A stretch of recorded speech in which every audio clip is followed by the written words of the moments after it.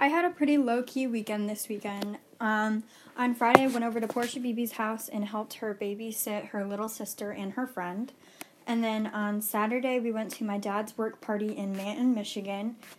And then today, which is Sunday, we just kind of hung around the house. I finished up my homework. I baked banana bread with Portia. She came over for a little bit. And yeah, now we're just getting ready for dinner. And yeah.